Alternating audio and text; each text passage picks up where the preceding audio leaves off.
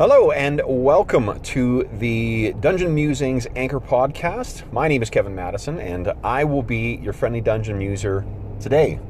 So this is episode 2 of the Dungeon Musings Anchorcast, and we've got a mailbag question that we can address that actually asks a pretty interesting question. So let me pause briefly and play that question. Hello, this is Robert from the DM Dad podcast. I just listened to your first episode. I thought it was great. I'm very interested in both the Barrow Maze mega dungeon. I'd like to run that myself someday, although I'll probably run it with Swords and Wizardry. I'm curious about the Pathfinder second edition playtest to see what it's gonna be like. I was interested in something you said about how the Pathfinder playtest made all combat sort of equal weight. All combat, like, I guess every battle is as good as a boss battle, or as important as a boss battle, and therefore it takes a long time. Is that something that you think is indicative of like modern D&D style systems as opposed to old school systems? Okay, so that's a really interesting question as to whether the tactical complexity or the focus on detail in combat is necessarily a modern game thing or modern D&D thing, or whether it's something that is in the OSR as well too. And the reason I find that interesting is because I was talking with a buddy at my friendly local gaming store, the Sentry Box in Calgary, Alberta, Canada, about this the other day, and I'm not sure that complexity of combat necessarily relates to modern games. I know it doesn't, because if anyone of a certain vintage, like say my age, in their early 40s, has played Rolemaster is an extraordinarily complex game.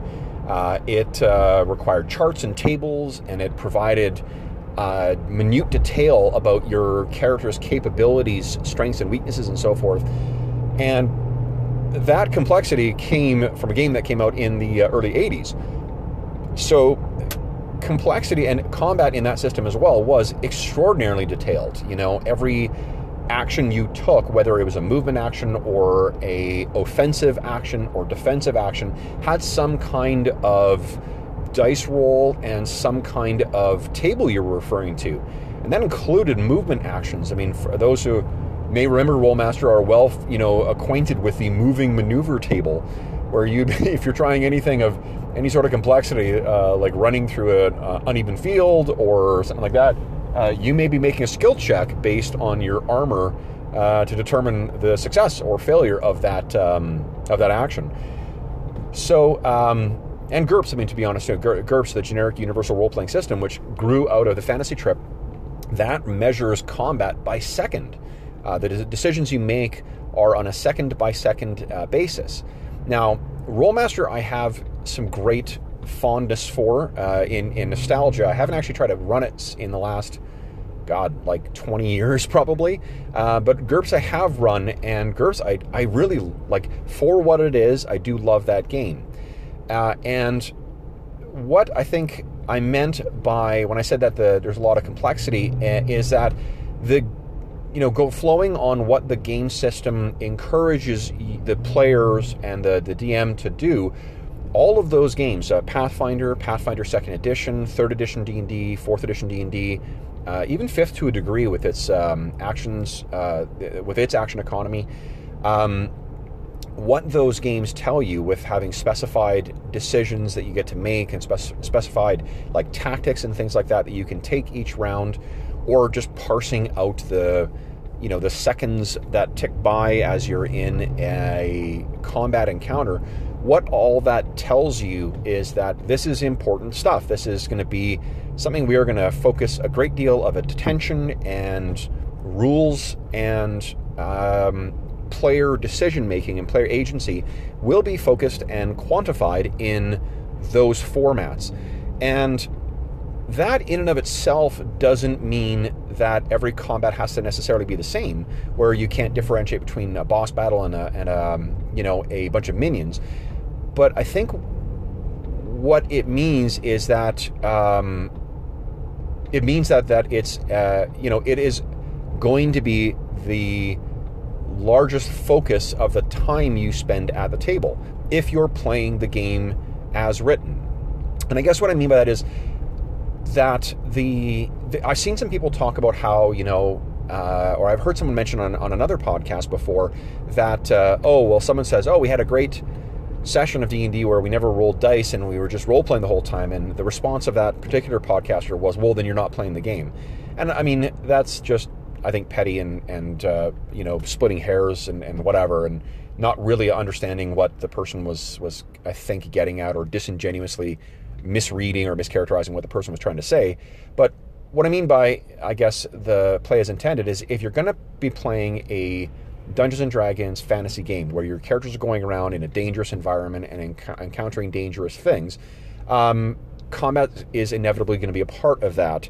And how much detail is focused on each of those, that dictates how much of your time is spent on that. Like, I don't really remember how we played Rolemaster back in the day, but I can tell you that combat, looking at the rules nowadays, would take as much, if not more time than what, combat in 4th edition D&D and whatever else chews up. However much time that is chewed up in those more modern games, for sure would be taken up in Rolemaster. So in the same sense, Rolemaster is, that game tells you that combat is really important, because we're going to be providing ample of details and decision-making points where you're going to be able to decide what kind of weapon you use, what kind of armor you wear, what kind of attack you do, what kind of defenses you engage in.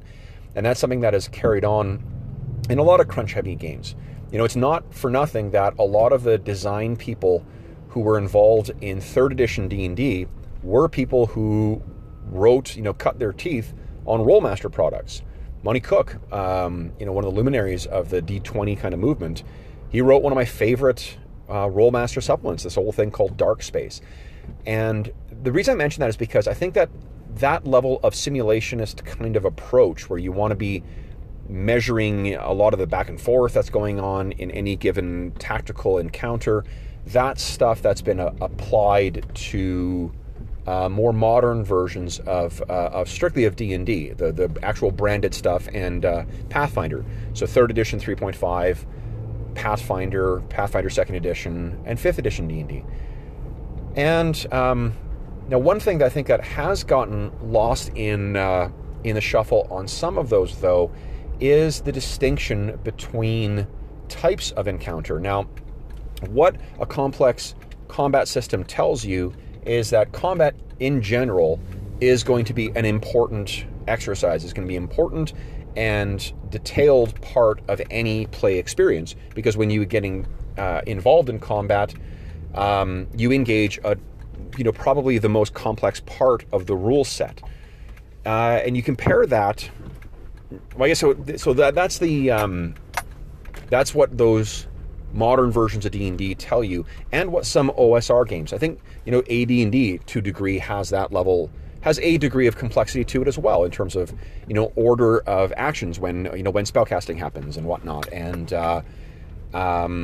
if you look at more modern iterations of D&D, like Astonishing Swordsmen and Sorcerers of Hyperborea or Osric, those games have pretty complex turn sequences in their games. So there's a degree of complexity there that, again, tells you that combat is an important thing, and that's not necessarily a modern or new school game thing. What I think, though, is that there's a distinction to be made between that and dramatic importance. And that's where it comes into the idea of there being a boss fight. And boss fight's such a video game thing, and when you think about video games and role-playing games, tabletop role-playing games, 4th edition is always the thing that kind of crops up. But, I think that there is something to be said for being able to mechanically distinguish certain levels of importance of different combats, where certain things will require the full set of rules and all the different things that go with it and require all that time, whereas other ones you'll be able to hand wave and get through. Now, with certain combat systems where there isn't any kind of inherent distinction between threat of monsters, and I don't necessarily mean the level or the CR of monsters, I mean in the grand scheme of the narrative, are these stormtrooper minions who are going to go down like nothing, but they still should have a meaningful presence in the combat encounter, or are they the Darth Vader, the like, holy shit, this is where it's important, this is going to be a really involved and complex and consequential combat encounter. And 4th edition it clearly made that distinction with the use of rules of minions and regular monsters and elites, which were like twice hit points, and then solo monsters, which were effectively boss monsters. The execution of that idea in 4th edition wasn't great, and it really did chew up because of the nature of that system, it chewed up just a shit ton of time at the table.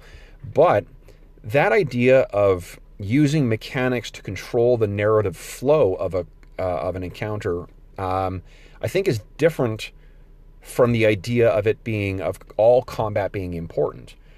Pathfinder, and I think that that's also one of the things that we would have found more satisfying about the particular Pathfinder system, is that if it used, or the 2nd edition system, if it used some kind of mechanic to differentiate between threats, where minions you could blow through more quickly, and solos, like bosses, would take a lot longer to get through, and not just because they've got more hit points, but because it is a more interesting and more complicated adversary to face it, then I think that that would have we still would have been okay with that. We could have used more minions in random encounters and stuff like that.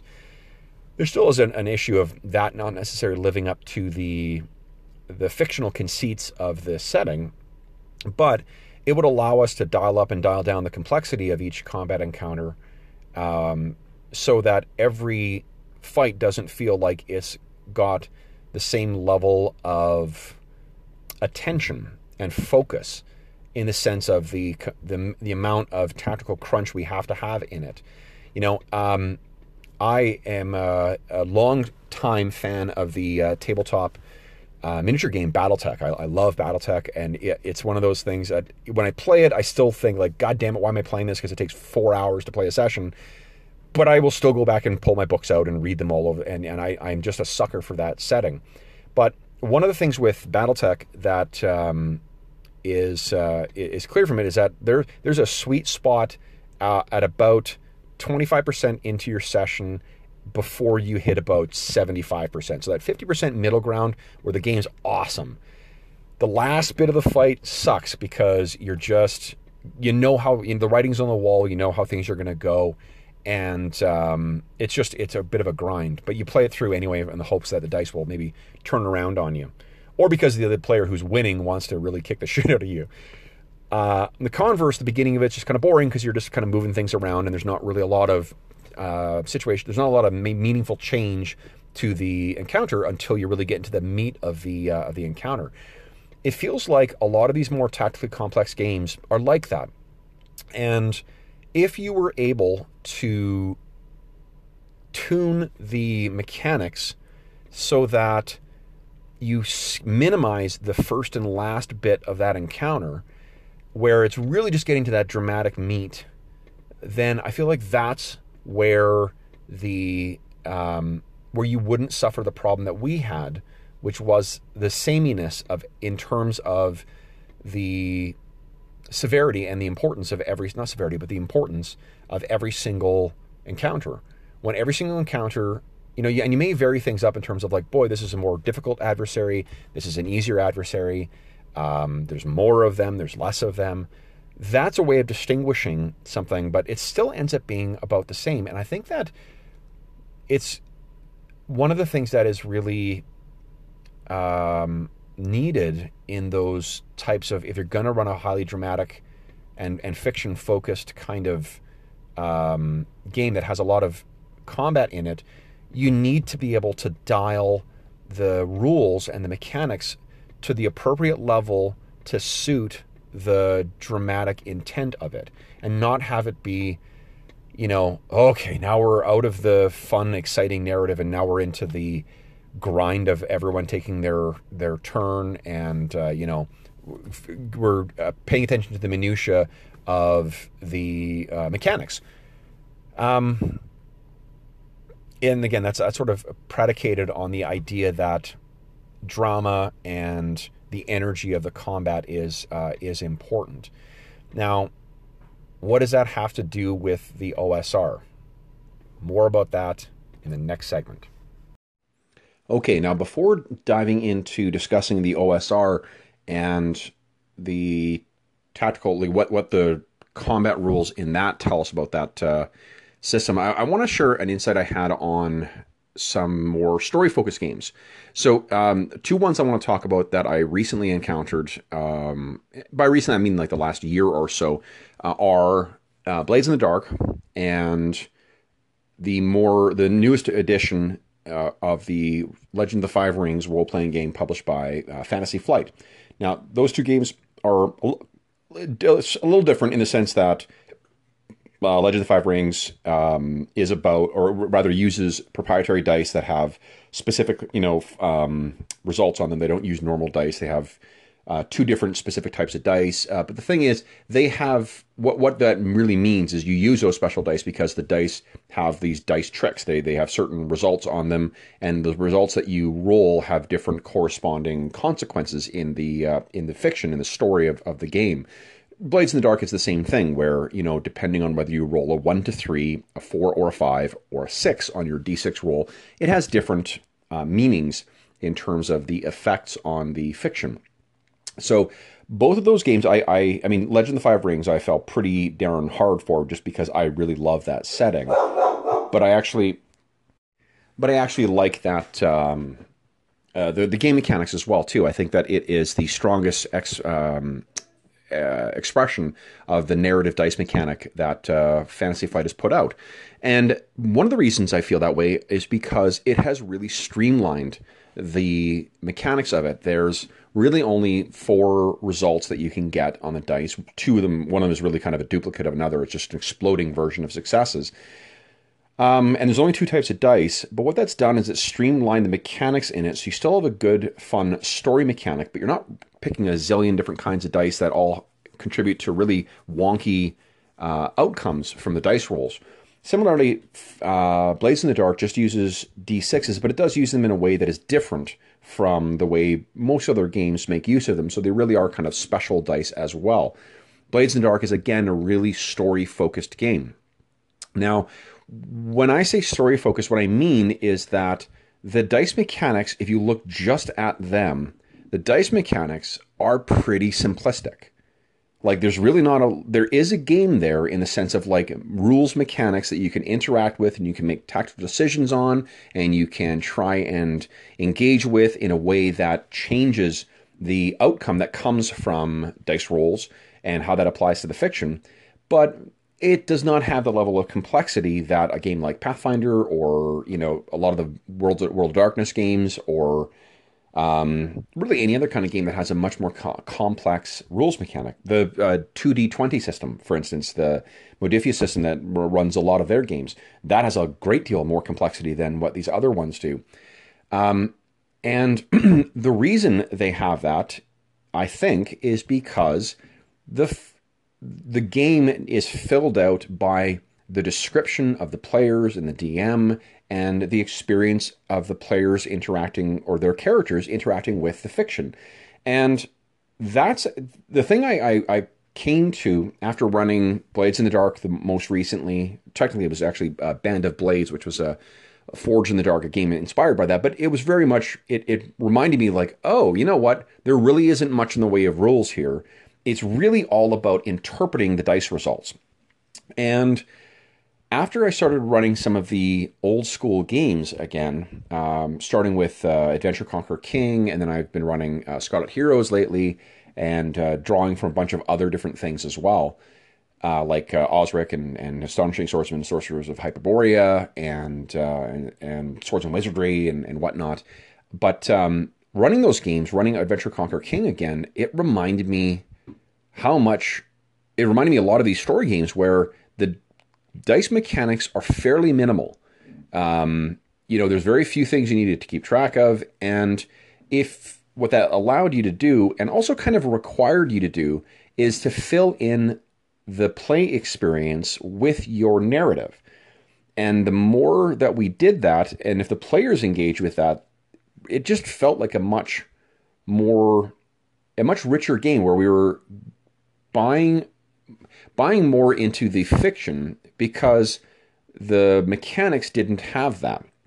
There wasn't a great deal of mechanics to engage with. So because we're all, avid gamers, or my players were at least, that's where we went, was to the narrative. Another thing is that I noticed with the OSR games is the combat runs so much quicker. So I don't know whether it's that, going to my BattleTech example about the 25% at the start of combat's not great, 25 at the end isn't great, but that 50% middle part where people are taking damage and things are changing and your character's capability or your battle max capability is changing. That's the richer part of that game. But with a role-playing game, I mean, the first part of the first 25% of your combat encounter is pretty exciting because, or at least you get past that first 25% and you start getting to the meat of the encounter where things are changing. Hit points are going down, resources are being expended, and so forth. And the difference between the middle part and the end in old school games, it doesn't necessarily mean that you have to play through that last 25% because of the morale mechanics. Morale mechanics will more often than not tilt in that last quarter of the fight towards monsters trying to retreat or surrendering or whatever. And even if they do fight to the very end, the combat goes so quick in those systems that it doesn't feel like it's a exercise in mopping up. And the thing that's interesting about that is that as well, that doesn't require any kind of boss fight or boss mechanics either, or minion mechanics. Smaller and less powerful creatures will just, by virtue of their low hit point and the increased ability of characters to do damage for player characters, they will go down faster. So there's sort of, to a degree, the pacing issue that I talked about having to use minions and blah, blah, blah, and whatnot to sort of control the flow. It doesn't, those old school games, they don't require that because they tend to move so quickly anyway.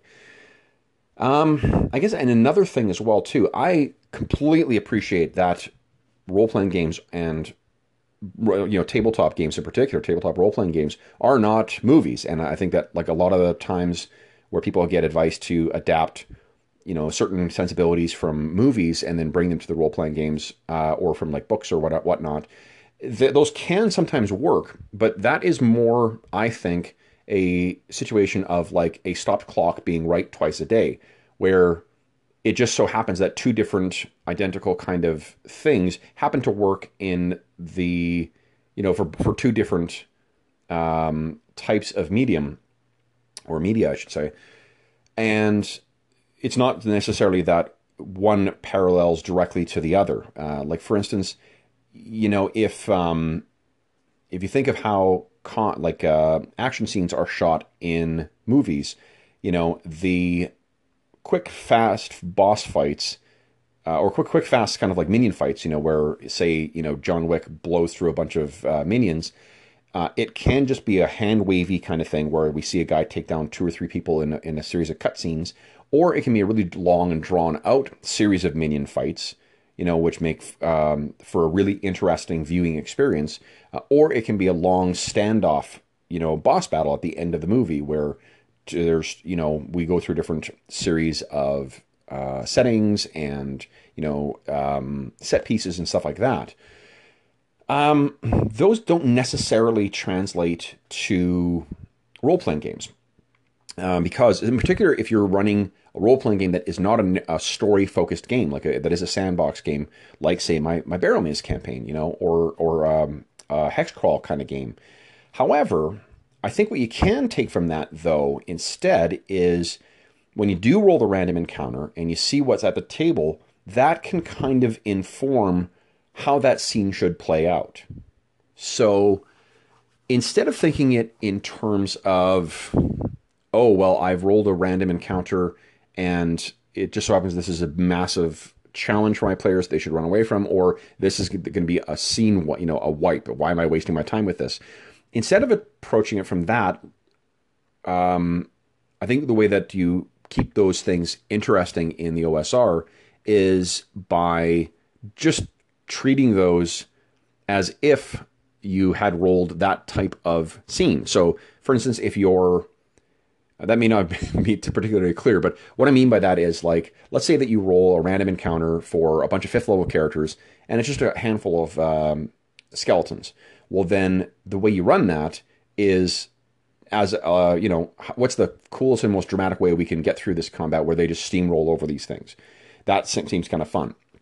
If it is a dramatically overpowered or, something that's going to test the limits of their abilities or perhaps exceed them, then you just run that as that dramatic thing as well, as a horrifically powerful encounter. And I think the chase rules, even if the players choose to run away, the chase rules from a lot of OSR games give you great opportunities to dramatize that and get the dice rolling and add some randomness into it rather than it just being hand wavy.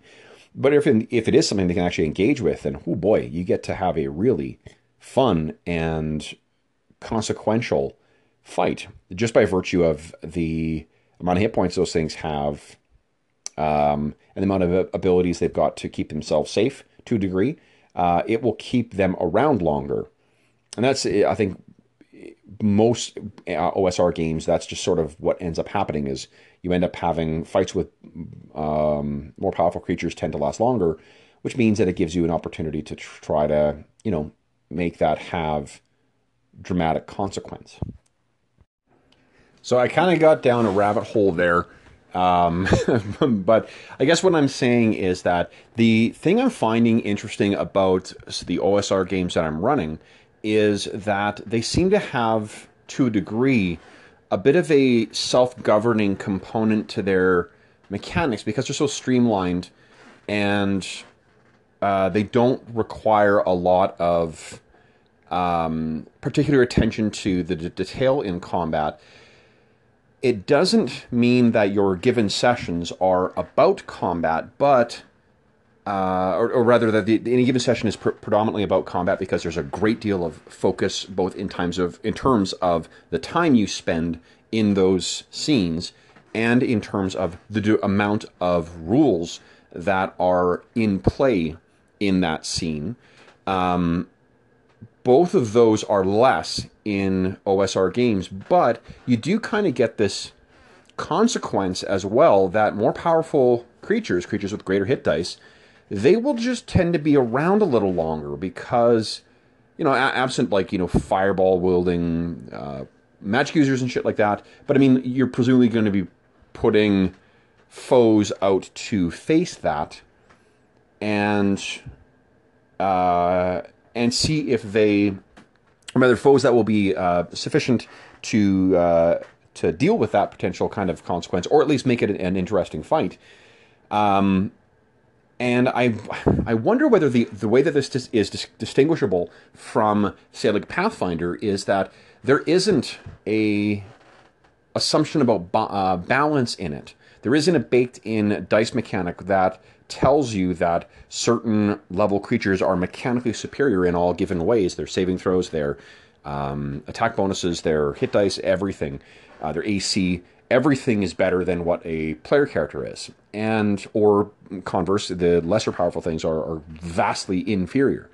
Games like Starfinder, Pathfinder 1st Edition, Pathfinder 2nd Edition, 4th Edition D&D, those rules do say that there are things that are either beyond your notice because they're so weak or way more powerful. And OSR games don't do that.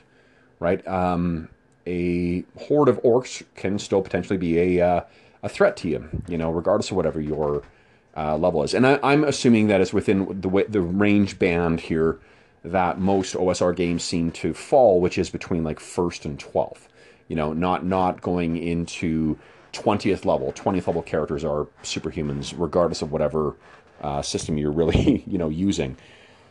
But I think it's something that's interesting about what the OSR rules kind of tell us, or at least what they're saying about combat, is that it's important and there are decisions you need to make, but it is not necessarily more important and does not need to spend more time than what than what other areas of the game require. So, what if we combined both? Took some of those OSR sensibilities, and also took some of the idea of scaling adversary tiers like minions and elites and solos. More on that in the next segment. So this brings me, I guess, around to an idea that I'm playing with right now for my Scarlet Heroes game. And I mentioned in my previous episode that Scarlet Heroes really doesn't have a lot of mechanical complexity to it. But I also mentioned that I've got players in my regular gaming group who certainly enjoy engaging with that. So what I'm doing right now is I've added a bunch of the ideas or the options for foci that come from Revised Stars Without Number, which are kind of like feats from 5th edition D&D in particular, where it gives your character certain abilities or opportunities that characters without those foci that they're not able to do. And I've split them up between general foci that anybody can pick and class-specific foci, which is something similar to what Pathfinder 2nd Edition did as well, too, with their feats. They've really sort of transformed all meaningful character decisions, mechanical decisions, are for the most part relegated to different kinds of feats, which can be feats keyed to your ancestry or what used to be called race, to your general or skills, like kind of general stuff that isn't related to skills, feats related to skills, or feats related to your class.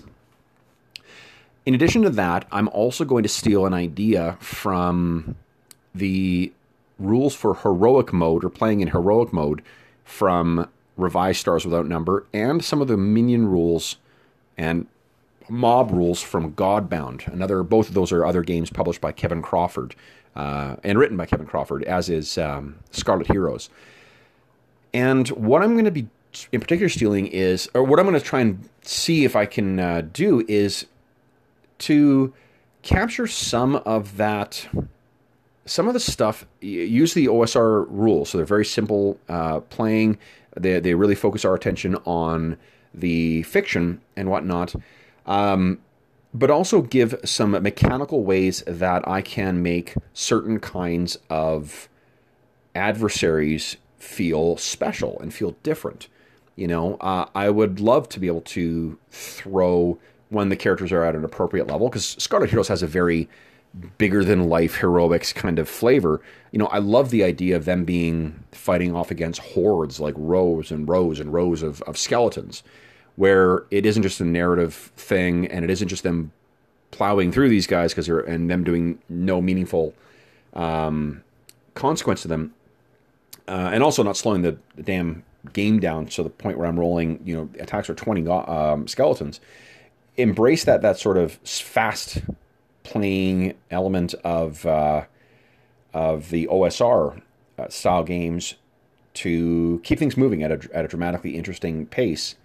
To use the otherwise regular rules for Scarlet Heroes for normal, or mid-range kind of adversaries, and then use the Nemesis rules, which is really cool. So the way that Scarlet Heroes allows you to play the basic, and forgive me if I'm telling you something that is not new to you, but the Scarlet Heroes game, Godbound, and the heroic rules for Revised Stars Without Number, what they do is they use this kind of like mathematical trick where you don't roll damage straight for the most part. You don't just roll your damage and then add that as damage. Instead, what you do is you roll and then you compare that to a chart. If you rolled a 1 on your damage, you did no damage.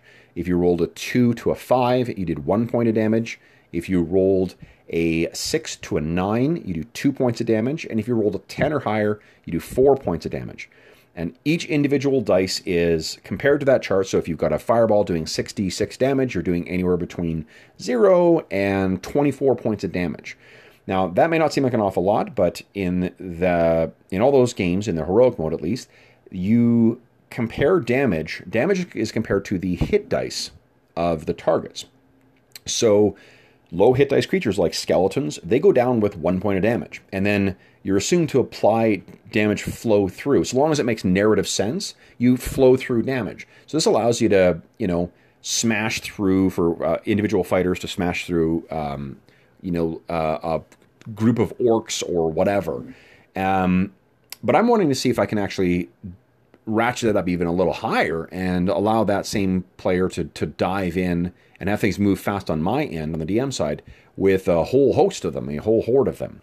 And conversely, to see whether the Nemesis rules can make for a really interesting and deadly fight. And the reason that is, the way that works is basically you multiply the number of hit dice or the hit points by 4, which gives you a big fatter pool of dice, or pool of hit points, which means that there are, it'll take them longer for a group of players working together to take down. They also do damage straight, which means you just roll the dice and apply it, so their damage can be significantly larger than what the players are dishing out. So that's also pretty deadly, and it makes that feel a lot more like holy shit, for the players when they're suddenly taking. I didn't think I could take 7 points of damage, kind of stuff. The one thing I am going to introduce as well is the idea from D&D 4th had a kind of idea with this, with solo monsters having multiple actions, and in particular at the end of that product line's life cycle. And I'm going to steal the legendary actions idea from 5th edition, where I'm inserting in. They have a number of ways where they can just take actions before the enemies can. Actually, Shadows of the Demon Lord, the very cool horror fantasy game published by Robert Schwalb, that game also has some really fun boss mechanics, which is basically the same kind of thing. Like the bosses get multiple actions, and that does play still pretty quickly. So I'm thinking that it will not slow things down to the point where it feels like a slog. 4th edition D&D fighting solos, it was really interesting for about 75% of the fight, and then it got a bit sloggy because once everyone was out of their interesting things to do, it just felt, very samey. Or not very samey, but it felt very tedious. It was just, people were out of their interesting attacks and actions and stuff like that, and they were just unloading their boring, no bells and whistles attacks on this thing, so it didn't feel all that special. Now, the worry I have is that it will ruin the speed with which we play, but I guess that's probably not a concern to be. It's not a real concern to have, because those types of fights, if it is a quote-unquote boss fight, if it's against somebody who's got a big bad name, then that should be a time where the mechanics are going to say, look, pay attention to this. This is going to give you more payoff. This is going to be more consequential, and the decisions you make in this will have greater and important effect on the fiction. This is a big dramatic moment. So I think that'll work, but we shall see. I'll have to update on that. But anyway, I think that's probably enough about my winding, rambling thoughts on whether complexity in combat is something that's consequential or more connected to more modern games, and or whether that's something that can be associated with the OSR. And I think I also answered a question that wasn't asked, which was whether there's a distinction between the dramatic import of a combat or tactical encounter, and or whether all things feel of equal importance, and why I guess maybe I'm making a pitch for why they should have more dramatic consequence, whether that's intended or unintended, whether you're running a sandbox game or a scripted kind of more story and narrative driven game. But anyway, that's my thoughts. What do you guys think? Leave me a message, shoot me in line, and I'll be back again very soon. Thanks all. Bye-bye. Okay, one last thing. I sat here thinking after completing the recording, gave it a quick listen through to make sure that I wasn't losing the train of thought too much there. But one thing I guess I'm not considering, or did not consider in my thoughts on mechanics, is, again, the ludonarrative dissonance. If I implement this rule of minions and boss fights and whatnot and provide mechanical differentiations, is that going to run contrary to the theme of a dangerous dungeon, of, exploration being important and so forth? Or is it going to play along with the theme of heroic exploration, dungeon bashing kind of stuff that we're doing and we're seeming to all really enjoy with Scarlet Heroes? I don't know. What do you think?